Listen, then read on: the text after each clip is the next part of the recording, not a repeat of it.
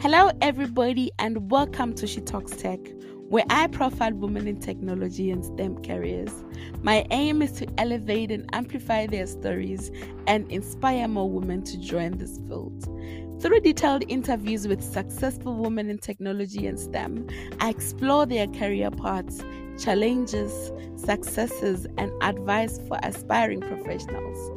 Join me as I celebrate the achievement of women in technology and STEM and discover the diverse and exciting opportunities available in this field.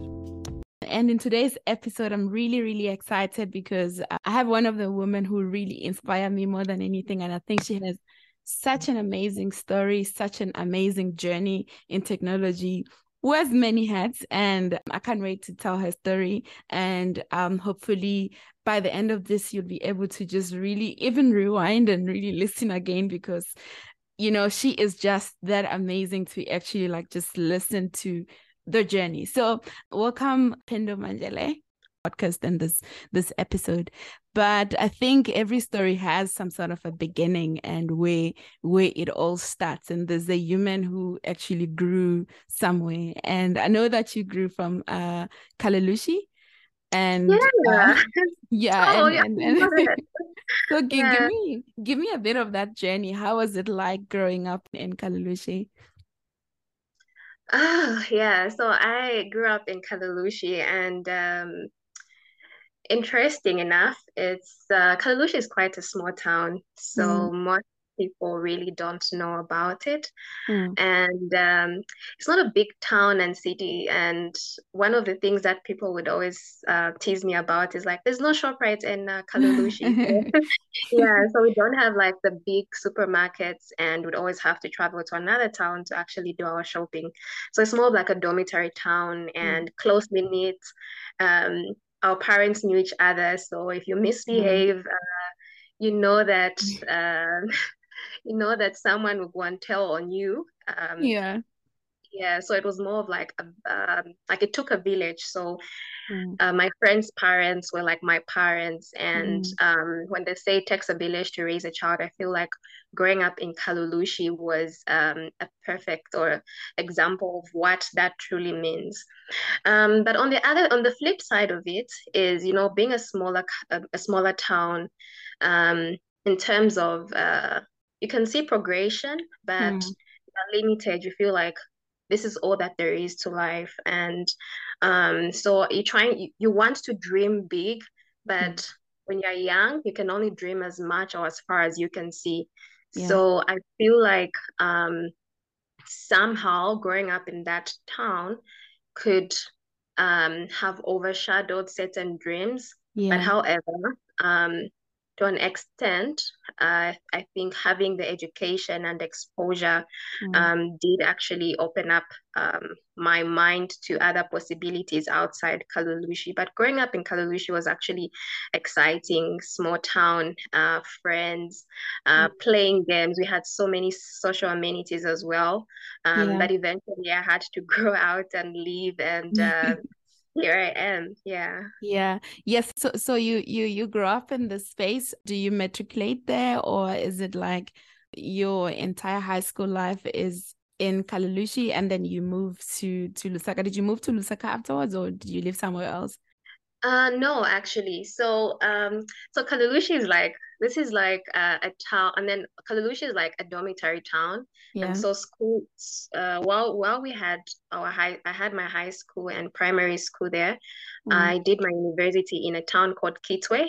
So Kitwe is like the bigger town of where I would go do our shopping, where I would go for like any other social gatherings. And so growing up in Kalulushi, I think for the most of the part of my growing up, I was in Kalulushi. So it was like I was in this box, in this cage, and I couldn't leave because it's like your family is there, your extended family is there, and you just feel like that's where home is. So I only got to leave Kalulushi after I had to go to university. And after university, I moved to Lusaka. So I had this burning I really wanted to move, not because I hated Kamishi, but I wanted to. Lusaka was like, oh, it's a big town, it's a city, and so I was like, I was like, after university, I have to go to Lusaka. That was like, Lusaka was the dream, you know, Yeah, at, yeah, yeah. at some point. Yeah. So, Mm, I left for after university. I got a job in Lusaka, and mm, I do go back home from time to time. mm. It's I love the place, and it's still home to me, and it also reminds me of some of the dreams that I had being young, and also wanting to dream beyond. Like I had these, you have these dreams that you're only imagining, like Yeah, what's more, is there more to this? And you're just imagining those things. And so it's always good. I'm always honored to go back home and just look at how the place that shaped me, the place that actually equipped me to be the person I am today. Yeah. yeah, yeah, yeah. So, do you then move to Lusaka, and is your first thing that you do tech? Are you like straight up technology, or was there like some shift in terms of what you studied versus what you are doing right now? No, actually. Mm, I studied computer science in okay. university. Mm, Yeah. So actually, my Lusaka dream started mm, from studying computer science and mm, feeling like Lusaka is a bigger city, so they might appreciate my skills more here than mm, mm. Kalushi. Yeah. But before actually going to university, um, I had a different dream. Like, okay, Mm, I didn't really know what I wanted to be, but mm, you know how society is always, there's always either have to be a lawyer, a yeah. doctor, um, and so I was channeling, like maybe I should become a lawyer. I did become a Mm, lawyer at some point. yeah. Um, Interesting. Yeah. yeah. And then I also thought of becoming a doctor at some point. So Yeah. I didn't really know what career looked like for me. It was Mm, more of what can I do um, that society will accept, or that is acceptable as an acceptable, successful standard in terms yeah. like the society that we live in. So being a doctor, being like a mainstream engineer or lawyer was where one of those career paths that were like, this is what success looks like. Yeah. So when I went to university, I computer science was actually my second option. And Mm, then later on, I met a friend of mine who's also from Kalulushi, a neighbor of mm, mine, and he was a programmer. So he was showing me like he was building this website, and he showed me how to like build a few things here and there. And I got mm, excited, I got interested and thought to myself, oh, this is actually interesting and cool. yeah. And growing up, I used to like watching science fiction, and I Mm, always used to think like that was like it was out of the world, So yeah. after writing a few lines of code and seeing that black screen, I just felt like I was powerful, like, oh, like, where like, okay, Yeah. so I can actually write these lines of code and run this in the browser. And this, like, you like interact, you build something for the first time. It wasn't Yeah. anything fancy. It was just a few lines of HTML code, and I'm able to see them in the browser. And for me, that Mm, was like, it was like a blissful moment for me. And yeah. I was inspired by that. And Mm, so I decided to get into computer science. And yeah. right from university, I got just right after, like, I'm grateful that I did have like a waiting period between me graduating university and getting a job. So before Mm, I actually graduated, I had a job and mm, I had to move to Lusaka. yeah. So yeah, it was like an instant shift. So it's Yeah. like, okay, I have to move to Lusaka. I have to live on my own. And but it was exciting, I must Mm, say. mm. Yeah, so that's actually very, very interesting because I mean it's always really interesting to know the foundational levels of like where one started off, and sometimes even where the interest was sparked, and all those kind of like little details, because Yeah. then those are like the ones that actually tend to make the person. I think right now that I have that base and that understanding, I'm just gonna jump straight up to like you, the woman who's actually right now doing so much, wearing so many hats, and I don't want to be in a position where I do injustice into senior data analyst. You actually mentioned that. Yeah. Uh, like you said, like I've worn so many hats, Yeah. and I'm taking off some as I go on. Like Yeah. I've done this, I've enabled this, and let me move to the next. So right now I am my focus is in the data science, data analytics space, Mm, mm, and I'm working as a data analyst, one of Zambia's leading commercial banks. mm. Um, yeah, so I like in my outside work, I Yeah. also actively participate in community and Yeah. enabling communities. Yeah. And some of my active contributions to community has been the Women in Tech Network, Yeah. which is a network that supports women in technology Yeah. by providing a platform where women can be mentored, uh, can find inspiration, support, and sponsorship. Mm, Like women generally are minorities in tech, and creating that platform actually mm, does enable more women to come out, get inspiration, and also in turn, um, just know that there's other women out there, you know. mm, So we have that community is 1 year old, and I'm part of the organizing team.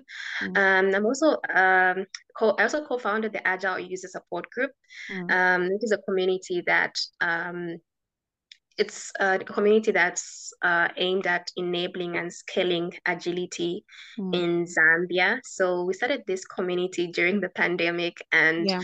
to be honest, me and my co-founders I've only met one of them. Mm, And that was like after we had already co-founded this community, but it came mm, up during the pandemic because we saw that most businesses, individuals were not thriving during the pandemic, mostly because there was a requirement of change, mm, and that change is usually enabled by being agile. So we said, how mm, can we contribute and how can we enable agility within our local community? So we met online and we started this community. mm, And I think one of the other most like one of the communities I've been long serving in is the Meta DevC.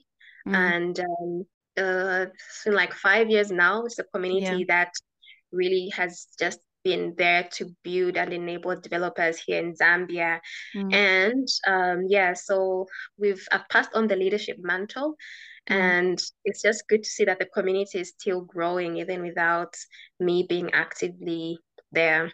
Yeah. So yeah, that's been mostly my journey. That my main focus also is more on data science, like Mm, advocacy, creating educational content, also promoting responsible data science, and ensuring that the public, the people are aware of both the good and bad, so that there's no like people are aware of both the good and bad, especially those who are in um, the minority, the majority who do not really know what AI or data science is or what the data is being used for, so that even as they are consuming these AI and data science innovations, at least there's that awareness of some of the harmful sides of it, and also what good it is, so that everyone is aware. So it's a journey that is still um, like 1% done, but I yeah. think still making strides where I Mm. can.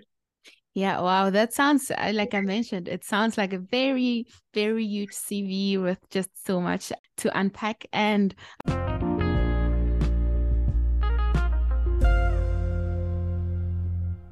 I want us to actually unpack firstly your journey as a data analyst or data scientist in this case. I wanna get to a position where we talk about where it all started off, because my assumption is that you started off as like computer science from what you mentioned, and tell me if I'm wrong to assume that you didn't start off specializing as a data scientist. Is this That's correct? correct. Yeah. Yeah. So in that kind of a setting, when do you shift from being just a software developer, because I guess you are still a software developer, to now specializing and like being focused on data science in this case? And also why data?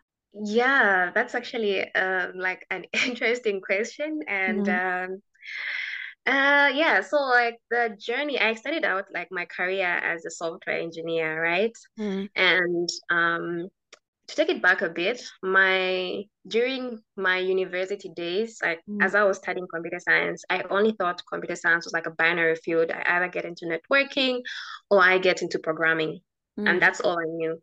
Mm. So, after getting into like after leaving university, I get into industry. I start off as a software engineer.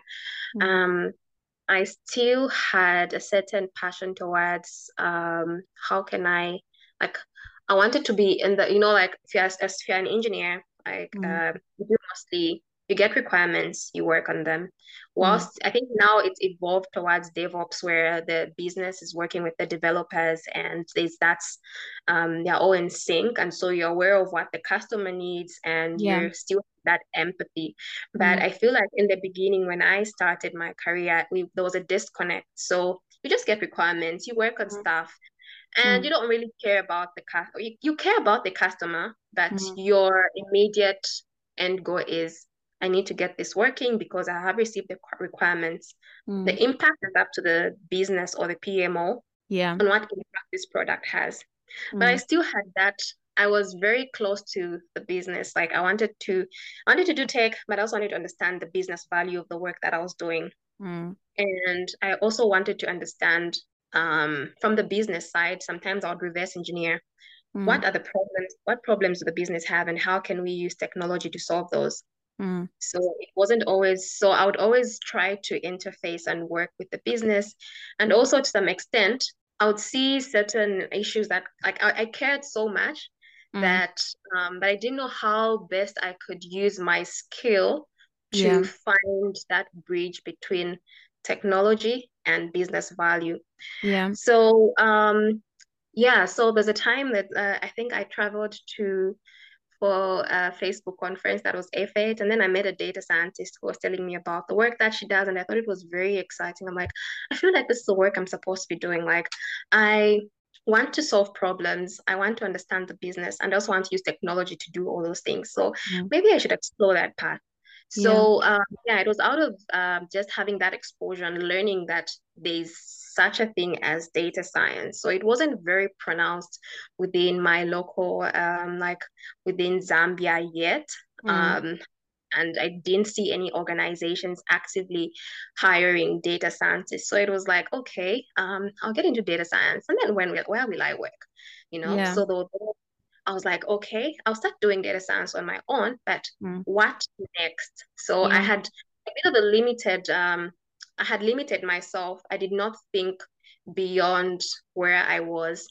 But Mm. then later during the same year, Facebook had these scholarships going on. Yeah. Um, and I applied for one, like the training scholarship. So I applied for the data science track with Data Mm. Camp. Yeah. And I started my journey there learning Python. And I completed my data science career track on Data Camp. And Mm. then started actively looking for roles in data science Mm. because when it comes to tech, you have to have that experience. Like you Yeah. can learn what you can, but as long as you're not practicing or applying yourself, it's very difficult to actually get on top of the game. So um, I joined a startup which was actually looking for data scientists. So I was like, okay, fine. I'm going to leave my job right now because I feel like what I want to do is data science and Mm. I can't do it where I am right now because they're not, there's no opportunity for me in this space here. Yeah. So I joined the startup. It was a bit of a school of hard knocks because it's a startup, so Yeah. you can't, there's no any, Structures. yeah. Yeah. So, it's like, and like an organization with data scientists who are already there, who can mentor Mm. you, who can Mm. guide you. It was okay. You've done these courses and whatnot. Here is the data. Mm. And I'm like, okay, I was expecting different, but Yeah. yeah, I went on, took on the few knocks that it came with. Mm. It wasn't very pleasant, I must say, Mm. because it was coming from I want to learn this, and then you Yeah. go to an environment where it's use this to do the machine learning, build this machine learning model. So it was more of moving from, it was like a hard jump, you know? Yeah. And I think at that point I felt a bit stuck and lost. And I started contemplating like, maybe I should just go back to software engineering. Maybe this isn't for me, you know? But I had to push through, and in the process also experienced a bit of failure. And I also had, like, I feel like that was like my most difficult time of my career, because I feel like I felt lost. Like, okay, I have moved from this role where I felt like I was thriving, and now I felt like this is what I wanted, but it's not what exactly, it's not looking like what I was expecting, you know?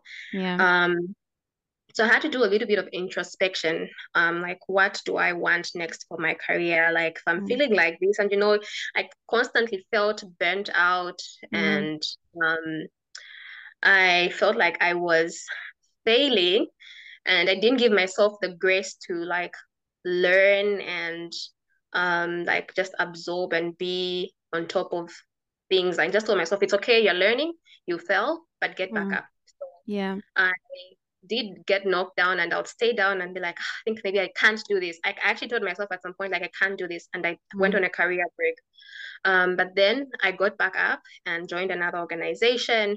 And I feel like that's where I thrived, because there was so much data, there was so much opportunity. And I felt like I was limitless at that point, you know, where I can see the value in the work that I'm doing. I can see I can see the value in the work that I'm doing. I can see the end of some of the projects that I was working on. And also I was working with an amazing team as well that were supportive. So it was quite a journey to get there. But I think it was a lot, like, just getting to know myself, a lot of persistence, resilience as well, and also just being graceful to myself along the journey and telling myself I can do this. So it was a long of, I can do this, I can do this. And like I said, I didn't know any data scientists within my community, and so I couldn't find mentors, you know, and so I had to really give myself a pat on the back and pull myself back up. And also, I think social media like Twitter, connecting with other data scientists and just learning from them really helped. Like I said, I was copying myself to who are the local people who I can learn from. But I think the internet has really, like, social media can be a very powerful place to meet people that can inspire you and mentor you directly or indirectly. So yeah, that was part of my data science journey. Yeah, well, there's so much to actually really unpack from what you've mentioned, because I'm getting a part where you get into something and then you're thrown into like the deep end and you don't really know how to navigate the space. Kudos to you how you actually managed to get yourself out of it and still thrive in the process. Another part is the idea of retrospective with yourself, to be in a position where you ask yourself questions and then go back to the drawing board. There's an element of a resilience there. There's also an element of visibility, because you mentioned social media, and all those things. And I think this is something that a lot of people don't really get right in most cases, because like, it's like, hey, I have joined a startup company, it's not working out. It's either the startup is bad or I am bad and I'm not good enough or anything. So I guess at this point, kudos to you for actually like sailing and to a point where you actually find your feet in the ground, because I think it's really inspirational.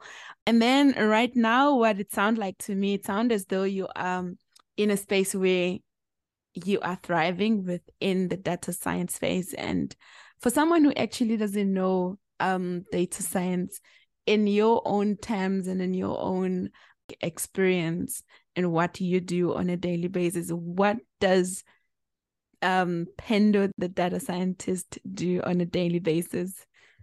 So it's yeah, that's actually an interesting question because I always have for each at each point I have a different answer to that. Yeah. But to generalize, the answer is I solve business problems. Yeah. Yeah, so in different verticals, like from the verticals I have worked in, my day-to-day has been analyzing data. So I have like lots of data and just discovering anomalies in that data. Mm. Um, in others, like in my other role, in terms of data science, I'll do mostly testing. So A/B testing, come Mm. up with experiments, test on customers. See what's working. So come up with campaigns and Mm. analyze which campaigns are working, which ones are not Mm. customers are not responding to. So that involved customer segmentation, profiling of customers, Mm. understanding user behavior. Mm. Yeah. And also my other like another part of it is more of getting to analyze different products, Yeah. understanding profitability using the data as well. Mm. Yeah, and also just like just having value. What do we have in this data? What can we do with this data? And Mm. also giving that direction to the business that this is what we could actually, these are where the opportunities are. Um, this is where the risks or issues are with the data that we have. And also another side of it is, on the engineering side. So I wear another hat of engineering. So Yeah. uh, creating data pipelines. So, it comes as a plus. You don't really have to have that skill as a data analyst, but it Mm. comes as a plus where you can fetch your own data, build your own data pipelines, and have your own data lakes where you can actually fetch that data rather than waiting for a data engineer to do that for you. So yeah, that's pretty much what how my what revolves around the work that I do. Yeah, yeah. That is Yeah. so beautiful. And it sounds really uh great to see, or rather it is really great to see a lot of women also playing within that space. How's the diversity like within your space, like the data science space? I wanna get this from a Zambia point of view before we move around the world. So how does it look like in Zambia? And also just generally, the ecosystem within Zambia and the diversity within Zambia, how does that look like? Um, the numbers are still speak to the same as what we see in tech. And I Yeah. feel like we go down to specialization, especially Mm. in fields like data science, which is still growing fields. Mm. The numbers, like the diversity ratios, are extremely poor. Mm. I'm always like I find myself in rooms where people are excited. Oh yeah, I actually have a woman here, Mm. and whilst that would be exciting, like, oh yeah, I'm actually, it doesn't feel right because you don't want to be the only woman in a room. Yeah. Um, you don't want to be the only voice that's, it feels like for a moment it's like, okay, yes, I'm the only woman, but Mm. there's a certain level of not treatment yeah, sort of treatment, like, oh, let the woman speak because Mm. she's the only Yeah. woman. But we understand that, okay, I'm the minority, and Mm. I just feel like it becomes more of the same problem that we've had in tech where Mm. um men feel like women are being given special treatment by virtue of them being women and not them Yeah. being the minority. Yeah. And also, in terms of diversity, I think there's a lot of bias around when it comes to data science, and Mm. having that, I think, conversation around having more responsible or ethical AI has been around having diversity. But if we don't have more women in the field, Mm. then it becomes a problem that we can't really counter that issue of bias because Yeah. who will actually represent the female voice or the women if we do not have so many women in data science. So here in Zambia, I think the numbers are extremely low. I'm still yet to meet a data scientist who's female. Yeah. So I'll have be not honest, met one? I haven't met anyone here. Oh my goodness. So you might be a pioneer.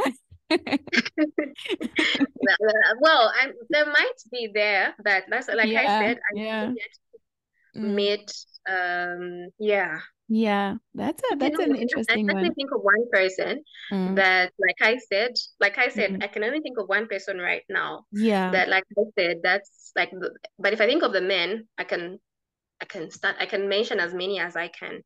Yeah. So the numbers are extremely, extremely low. Yeah. Yeah. So I actually am continuously asking this question. It will come over and over within, like, in this podcast, right? Is what you think the problem is, because maybe somehow I'm hoping that we'll be able to crack the code. I don't know how, but Yeah. like I want to be in a position where I get your own point of view and understanding on what do you think could be the issue? Where do you think the women are? Where do we, what are the issues? Well, one is we've made strides in ensuring there's like we are empowering women, um the women who are being that pool of women who are supposed to come in and take in these other roles haven't yet reached. I don't know if that makes sense. And we still experience a lot of bias. Yeah. Like, I feel like this idea of we're a diverse organization, we're a diverse people, is just for the books, you know. Okay. I still feel like we still a lot of people still internalize that um it has to be a man in tech. I have this strong sense of people still put a face of a man when it comes to tech. Yeah. Badly, Yeah. like I've had several occasions where people would not know I'm a lady and they just see my name, and because my name is non-binary, like it doesn't, yeah, and someone would automatically assume I'm a man. Yeah. And not once, not twice, and these are people who are like, and you have to keep correcting on, why did you assume my gender, Yeah. yeah, but it comes with the what we've had all along. It's a Yeah. man, the face of a man, software engineer. The thing that will come to your mind first is a man. Yeah. So we have that unconscious bias that exists, and it pushes women away. Like, yeah, like there are those who dare to push in and say, nope, I'm going to. But then sometimes, if it's just not something that's a free flow for you, you generally gravitate towards something that's easier for you. And I don't blame the women, You, sometimes you want a place where you feel like, yeah, welcomed. This is a place where you can actually thrive and grow, and a place where you have to start explaining yourself and telling everyone that you have to convince them twice as much as a man has to convince them, because unconsciously you've been judged that, okay, a woman, can you really do this work, Yeah. but for a man, you already have your one box has already been checked, you're a man. Yeah. So I feel like there's still that bias that's really still exists. And whilst we're still trying to fight this whole ideology of creating an inclusive work environment, an inclusive world, there's still barriers that really do exist for women. Yeah. And I think secondly, also the education system. Like, whilst we still have men, I think even those, they're a handful. It hasn't yet shifted towards, like here locally, I don't think there are any universities that are offering data science as a program. So I feel like we haven't yet embraced like the other verticals of tech. We're still, yeah. So there's also that side of it that has really created those limitations to entry. Yeah, yeah. That's an interesting one. And I think this is towards us cracking the code. So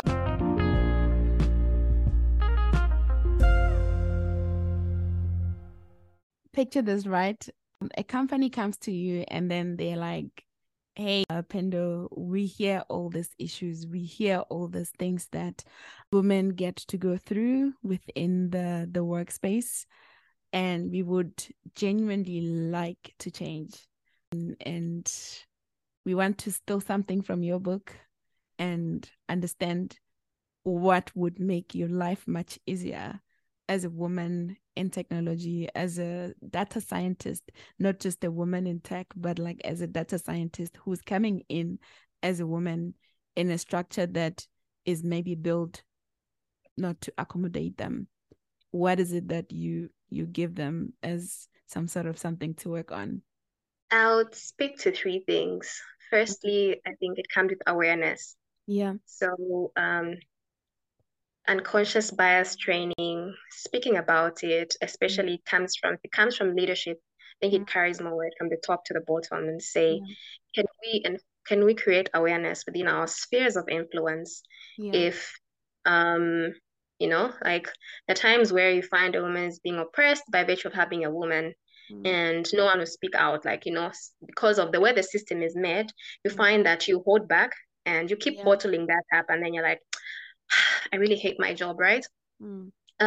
It's a joke, but sometimes jokes are sexist, and you create environments. Oh, and in tech, it's very normal. It's not normal, but you'll be in environments where someone will pass a sexist joke, like, oh, no, the woman will do this simple work, like. So how can we create more awareness around unconscious bias? How can we build more allies, people who speak out for those whose voice cannot come out in certain instances, and also empower women?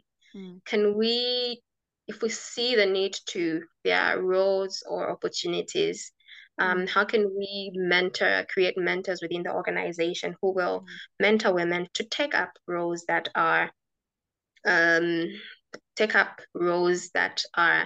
not operational, but more on the technical side of it. And also, so more on awareness. I think it all starts with awareness, because sometimes people unconsciously, they want to know these things, Sometimes I don't blame people, it's because there's no awareness. But the more we create this awareness, it reduces in the woman's mind, it's like people know that this exists and they care. And then I think secondly also mentorship. So, and sponsoring women mentorship. We know this has been a problem, and it's probably oppressed women where they feel like they really can't reach out for opportunities, whereas men feel like it's natural. So how can we mentor women that this has changed and they can actually reach out for these opportunities because they exist, and there's this fairness in how opportunities are distributed, because sometimes as women, we feel like you really have to check all the boxes for you to actually get into certain technical roles, especially in tech, but sometimes for a man, because you've already checked the box, you're a man, even if you only know like 40% of the work, you still go for it and say, the other 60% is why I'm getting the job, because if I knew 100% of this job, it wouldn't challenge me, But for us women, we want to move when you're like, okay, it's 100%, I know this, but that's not a job that will challenge you. So I feel like we need to be to mentor and empower women to take up such roles. And finally,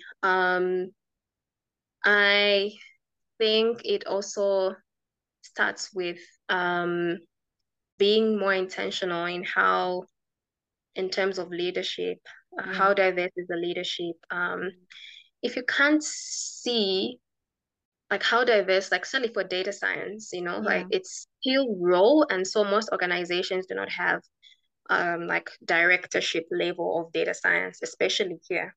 So I think even just training and providing more opportunities for growth and just being supportive, like how can we create more value out of the people that we have? How can we ensure that the teams that we have are diverse?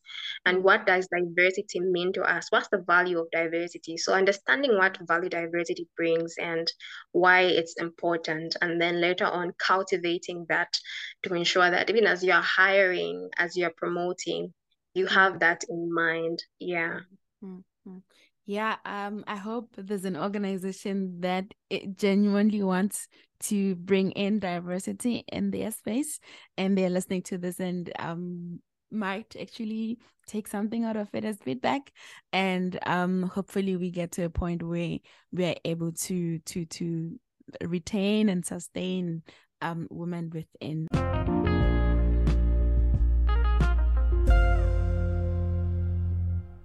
The community work that you do, which is like mind blowing for me, because I'm just like, this is impressive in many levels, right? And I think community is something that got us connected, I think, because Yeah. I think if I remember correctly, in 2017, I was traveling, so traveled to like 6 African countries in one trip, and it was like really one of those like beautiful experiences that I had. And one of the things that I really wanted in that trip was to actually really understand the tech ecosystem outside South Africa. So more the tech ecosystem within the African space. And luckily, because of friends, you get referred to people and everything. And I remember that on that trip, I met you, and you're running, like at the time it was still called Facebook developer cycles, and I joined in the team, and it was just really such a beautiful, vibrant experience that I don't think I'll ever forget in my just generally like Turk journey. It is one of those highlights of the fact that when I was in Zambia, this is what I did. And that meetup was what got us connected. And that is actually the reason for that is the fact that you actually do a lot of work within the community. I think before we jump into all of them, can you just tell me why it's important for you to actually like be in this communities and build communities within the tech space? Yeah, community. I've always believed in being the change you want to see. Mm, And I feel like my passion for community and providing a platform for others to mm, come together, learn, mm, and also inspire each other stemmed from like university. Like I mm, said, when I was in university, I only thought of two fields, binary. mm, Either I get into programming or I get into networking. mm, And um, I didn't have that platform where I could actually reach out to someone to learn or know more about what's in tech. mm, And so I felt like that's something that I needed. And um, not having that gave me mm, that once I left university, gave me that mm, actually even when I was in university, I was mm. part of the computer society. So Ah, in my own yeah, so in my own way and yeah. in the little like how what I had learned, I would always like give back to like the new students that were coming in, just to also give Mm, them that hand to help them navigate their journey. yeah. So after getting out of university, I was privileged to have opportunities to like go for these conferences, Mm, like for the F8, I'd go for the Chrome Summit, like mm, Google, and um, I would amass like enough information, and I'd be mm, exposed to so much that I mm, felt like I wish I knew this while I was in university, mm, or this is actually something that's valuable, and I felt like it's um, creating that community where I could mm, actually give back and yeah. be like create a community where everyone can come together and learn from one another. And I can also give back from the work from the knowledge that I'm absorbing from wherever I'm going. Felt like something that I needed to do, Yeah. something that I felt like I would have benefited from. Like if Mm, someone would have come to me while I was in university and told me about all these other things that I could do, the endless possibilities of technology, I feel mm, like I would have benefited from that earlier. And so yeah. me being in that position, I think made me feel like if I get out there, I want to Mm, also give back and be that person for someone else. and also create where a community where we can all be that person for another person.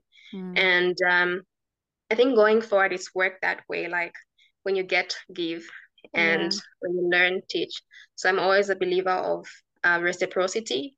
Like you just don't have to, you just can't take and take and take. You have to give, and also the person that you give also inspire them to also give someone else. So it's through that desire to create impact and also see change. And also just generally, I do have hope for the tech ecosystem in Africa. And so in my own way, I feel like there's a way I can influence and impact its growth. Yeah, yeah. That is so beautiful. That is very much inspiring. And kudos to you, because I know that it's not easy to actually be doing community work like that. And I guess through that mindset, you went on and got into Facebook developer cycle. I guess at the time it was Facebook developer cycle when it started off. Yeah. How does that experience come about? When do you start, and what happens basically? Yeah, so Facebook developer cycle. After university, I met Mbuyu. Well, with Mbuyu at the same university. So Mbuyu worked for Bongo Hive, and at Bongo Hive reached out to me, Meta reached out to Mbuyu, Facebook then, and said, reached out to Bongo Hive and said, hey, we are building these communities in Africa, developer communities, and would like to start one in Zambia. And Mbuyu was like the person that started the Meta Developer Circle here in Zambia. And because I had worked in the like time I was at university, I was part of the computer society, and I was active in that role. Mbuyu remembered me and he was like, hey Pendo, there's this community and I feel like you would like I've seen that you've got this history and passion of working with communities. I feel like we can build this community together. So we started with like very few members. That was like October. I wasn't there on the launch date, but for the second meetup that we had, there were like 5 people, less than 10 people. Yeah. And so it was like, okay. And at that point, I feel like I was facing a bit of imposter syndrome where I'm like, what am I supposed to tell? What am I supposed to tell these people? And you're in a room where you feel like everyone is smarter than you. And because I was just from university and there were these and there were men, sometimes men can be, well, at that point, I was feeling a bit intimidated, I must confess, because I'm like, okay, these guys have been doing all this for a very long time, and then I have to be like a lead. What am I supposed to do in this position as a lead, And yeah, so we started the community, and eventually what I learned was you don't have to be the most technically, you don't have to be the smartest person to lead a community. You just have to create an enabling environment where people can come together and learn and also inspire one another. So my first experience was, I don't think I can do this because I'm not the smartest person in this room. Like maybe the smartest person should lead the community, but I was wrong. And so once I just got that out of my mind and said, I am here because I'm here to enable, to lead, and to create an enabling environment for everyone. And so years later, like we're now at 4,000 plus online community members, and we've seen it's so nice to see people grow in the community, people get jobs, people think beyond certain boundaries that have been set by our local standard. Like people dream bigger than just Zambia, like we have world-class individuals, people who are like, it's not about Zambia. I need like it's internet, like I'm building for the world, And I think for me that's what's really gives me the wow.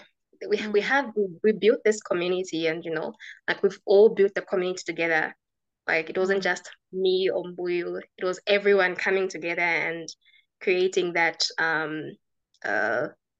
ripple effect of let's I've gotten from the community, let me also give back to someone else, and it's become that chain reaction.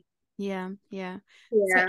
that's interesting. Like also kudos to you guys for the numbers. I mean, I have seen it when I was in Zambia that it's Yeah. really just so beautiful how the people are very enthusiastic and very much into it and ready to learn and ready to take on everything. So for everybody who doesn't know who Mbuyu is, he is a rock star, part of the people who actually really leading the tech space within like in Zambia as well. So just a shout out to him as well. I'm wondering when you are actually starting at that point where you actually have like 5 people coming in, and I mean rather to think phase of actually building this community. What is in your mind in terms of like how success could look like? Do you have that in mind? Are you thinking this if we are to define success, this would be it for me? And if yes, how does that look like? Yeah. So even though we had 5 people, I feel Yeah. like we made a great team, Boy, Mm, Cynthia, and myself, mm, and we were passionate, like would mm, have 5 people, would have, and like I just loved how we all shared one goal, mm, one vision, and we mm, worked so hard. Like it was about what is what like let's change our ecosystem, let's do something for our community. And so mm, for us success looked like we want we want our tech developers, the Zambian ecosystem, the tech ecosystem to mm, evolve beyond thinking locally. Like how can we have people to think that they can um, go for opportunities that are opportunities at Google, at Meta, like how mm. can we transform that? And Yeah. also how can we also create a community where people can come together and build products that matter, and are not afraid to fail. Because Mm, I think one of the biggest challenges for most is I built the startup and it fails. yeah. And so we saw that amongst the community members where people will start building something, it would fail, and they'll keep building. And also Mm, participating in hackathons mm, was also one of our ways of getting there. mm, And would always take pride in, we see people join, they participate in this hackathon, like would have the community challenge hackathon. mm, Which was like a global competition that Facebook would roll out. And yeah. so would have participants from Zambia Mm, try year after year, they don't make it, but they still come back, you mm, know? yeah. And there's one participant in particular who kept, like each year, he was very, very consistent with participating. And I think Mm, he could, like the first few years, he wasn't succeeding, but after that, he would like always get like the first position. And that mm, was like mm. something that I was like, this is like out of, like, determination, like Yeah, yeah. yeah. And others, through that, others would also be inspired. So it was, Mm, how can we create a community where we are inspiring ourselves, like we're yeah. not looking, so we don't have to look so far to get inspiration.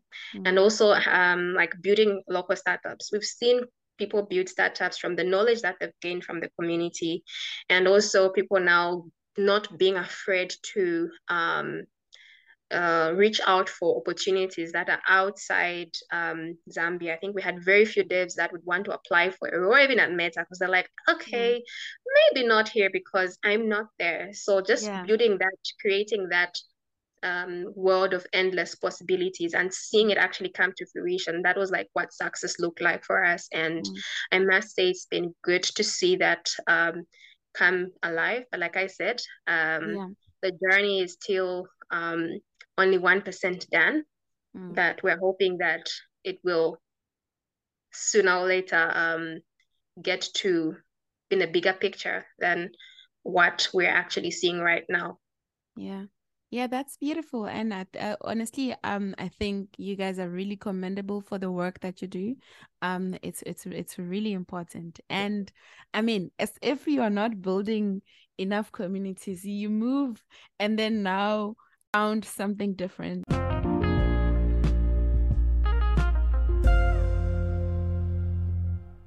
I mean, as if you are not building enough communities, you move and then now found something different. Earlier on, you mentioned that you are part of the Agile user support group. It was founded because of something that was happening in Zambia. Can you tell us a little bit about that experience? Yeah, so we had a crisis, not a crisis per se, that during the pandemic we saw a problem and we said, okay, people are not, what was one of the biggest challenge was change, adapting. Like we have a new normal. And, like businesses were like, okay, how do we shift? Individuals as well, like you're used to this normal and now suddenly you're told, oh, you can't actually go out. You actually have to use virtual. You have to change your lifestyle for you to actually survive in this new world. And that also took a mental toll because it's like a hard shift, like suddenly you can't go out. So um we thought like two friends of mine, Shimunya and Sui, who I met during the Agile Festival, we said, hey, we're both Zambians. Shimunya was based in Ghana then, Sui was based in South Africa, and we connected and said, how can we, they're both in Agile, their project Scrum and the Kanban professionals. And we said, how can we bring back and educate people more on agility, adapting to change, continuous improvement. And yeah, so creating that platform was as a result of the pandemic and also us saying, how can we give back? Since we know this, how can we give back and create that platform where others who know as well can come and share their experiences, how they navigated the pandemic, how they navigated change. So it wasn't just about us, our personal experiences. It was, can we invite other organizations that thrived during the pandemic, individuals that thrived, so that we can just create a platform where everyone can learn from each other and also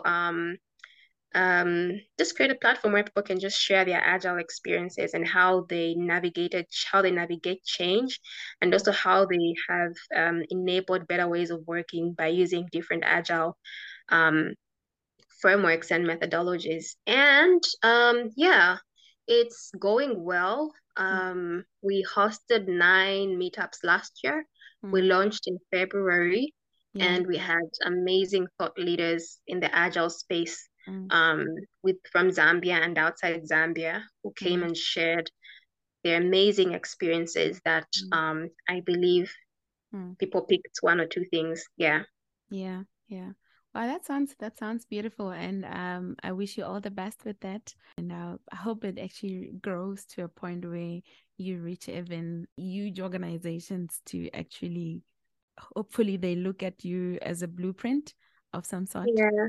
And also, I hope you get to monetize at some point, because I think that is also really, really important. And I mean, part of the other things that you do is you're right, you blog a lot, you share a lot of content around tech, around agile, around AI, around data science. It's actually like you literally are just constantly sharing. And I was reading one of your blog, and you actually mentioned something that is not necessarily just about tech, but more like on a generic level, around ruthless prioritization, when you did your retrospect about like 2022.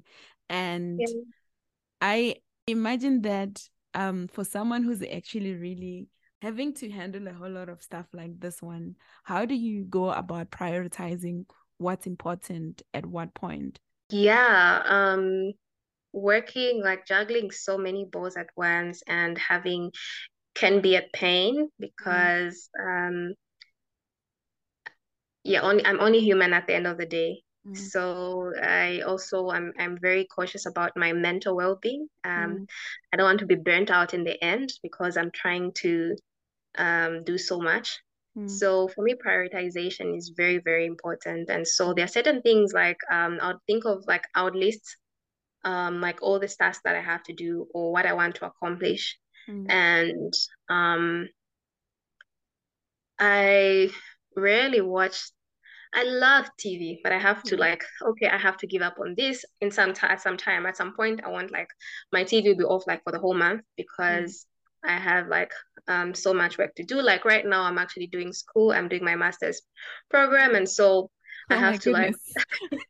I have to like come back Yeah. home and start studying, and you know, and so I'm at a certain point, I always have to really think of what value is this, Mm, what how important is this, and how much value is it adding to myself and the work that's important to me. mm, So, and in some seasons, I would also just like cut off like my social life. Like I yeah. like going out, but I'm like, okay, I can't. Whilst it's fun, but I'm I rarely go out. So Mm. it has to be like on my timetable, like, okay, maybe in March on this day I'll go out and have some fun and whatnot. But I think to me it's become more important. Like time has become very scarce, and because in the same time I have to do community, I have to do my Mm, school, I have to take care of myself, I have to work, I have family and friendships and relationships that I have to maintain.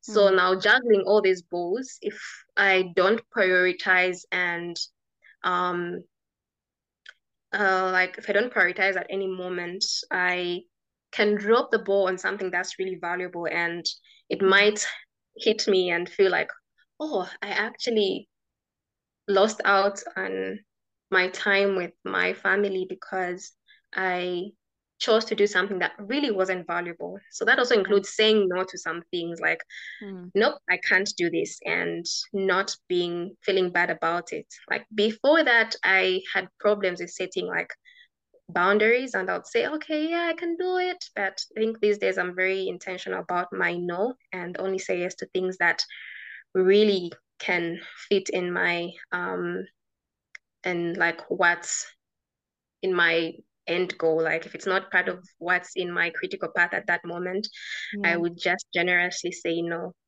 Mm. or Yeah, drop it that's off. trust me, I really get what you mean. And I think mastering saying no with no guilt is such a beautiful thing to do. It's actually such a beautiful space to find yourself in. If you reach a space where you are able to say, "Hey, this can pass me. Yeah. I I don't have the capacity, or I am not in a space where I can jump on that. Thank you for considering me. That is really, really important, I think. And yeah, so wow, this has been like really such a beautiful and such an inspirational conversation that we've had. And if there's someone or like a young boy or a young girl from Kalalushi who's listening right now and they want to actually get just one, like still one page from Pendo's book and get some understanding on how to navigate life, and what advice would you give in terms of like just navigating your career and moving up the ladder? Um, dare to dream, Mm, and you are limitless. mm. Yeah. So just dare to dream and know that you are limitless. Wow. Well, there you have it. If you are listening to this and you are feeling a little stuck, or you are feeling like some spaces are not for you, Pendo says that you should dare to dream and remember that you are limitless. Pendo, thank you so much. I think this conversation has been really, really beautiful. And but before we actually get to the very end, I would like to just ask you if there's any social media stuff that you'd like to share where people can follow you. Yeah, so I'm on LinkedIn and I'm on Twitter. Mhm. And Twitter, I am Upendo Manjele, and LinkedIn, Pendo Manjele. So Mm. no fancy handles, just my Okay. names. Okay. Okay. Yeah. Alrighty. Okay. Thank you so much. I really, really appreciate this conversation. And I think I am not the only one who is inspired. I'm even inspired more. When we started this conversation, I knew that you inspire me, but right now I'm even inspired even more because it's just been really beautiful. So before we reach the very end, I have asked you to write a letter to your younger 10-year-old self, and this is the time for you to read it in your own voice. Yeah, when I was writing this letter, I was like, oh wow, I wish I actually read this letter when I was 10 years old. Yeah. Yeah, so yeah, I'll read it to myself. I used to write a lot of letters to others, to let them know that I love them like a cup of tea. Mm. But Yeah. in this letter, I will go ahead and read it.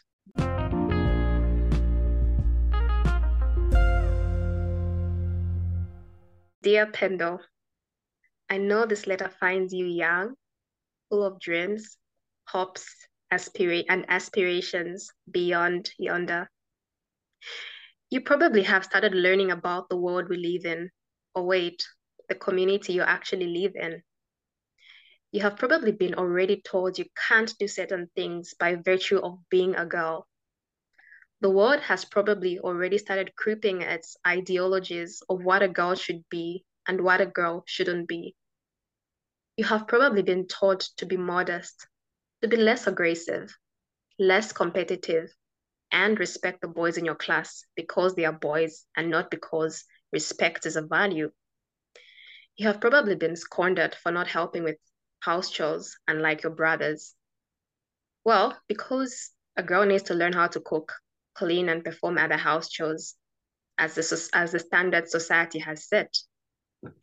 While these are basic life skills, society has placed them as a standard for women's success and value.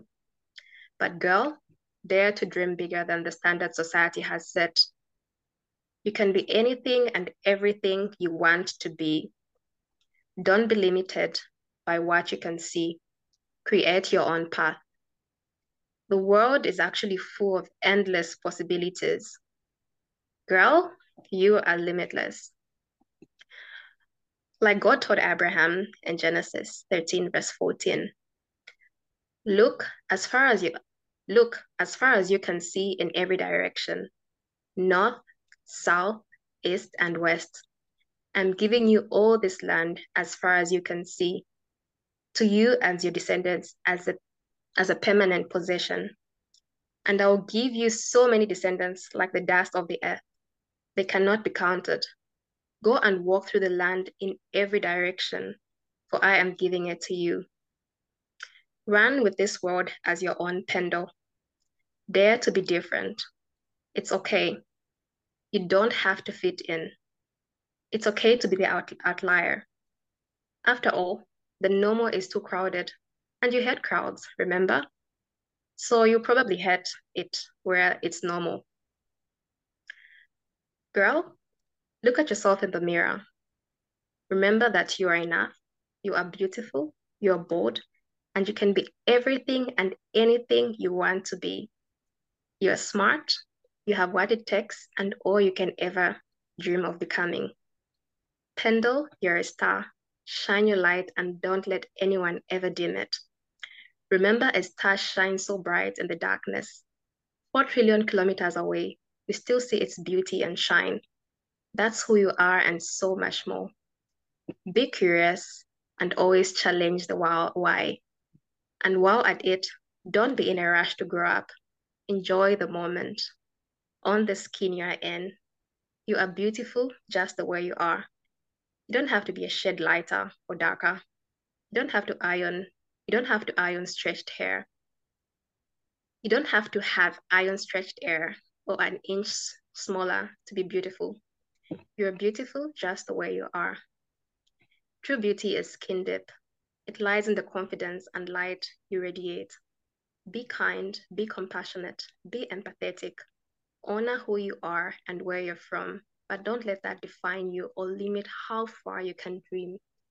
Dare to dream big. Dear Pendle, go ye out there and flourish in all ways because your dreams are valid. Yours, Pendle. Oh, man. Oh, this is so beautiful. Oh, wow. Hugs to Pendo. Oh. Yeah, that's the letter to me. Oh, hugs to the little Pendo, man. That is so beautiful. Oh, man, this is where we ended. Goodbye, everybody. Oh, so beautiful.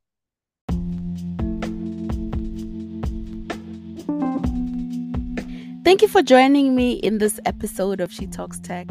If you enjoyed our discussion and found it inspiring, I encourage you to follow and share the podcast. By doing so, you will never miss an episode and can help spread the empowering stories of women in technology and STEM. Let's work together to break barriers, shatter stereotypes, and build more inclusive and diverse future. Join the conversation, follow and share the She Talks Tech podcast. Thank you so much for your support. I look forward to having you with me in the future.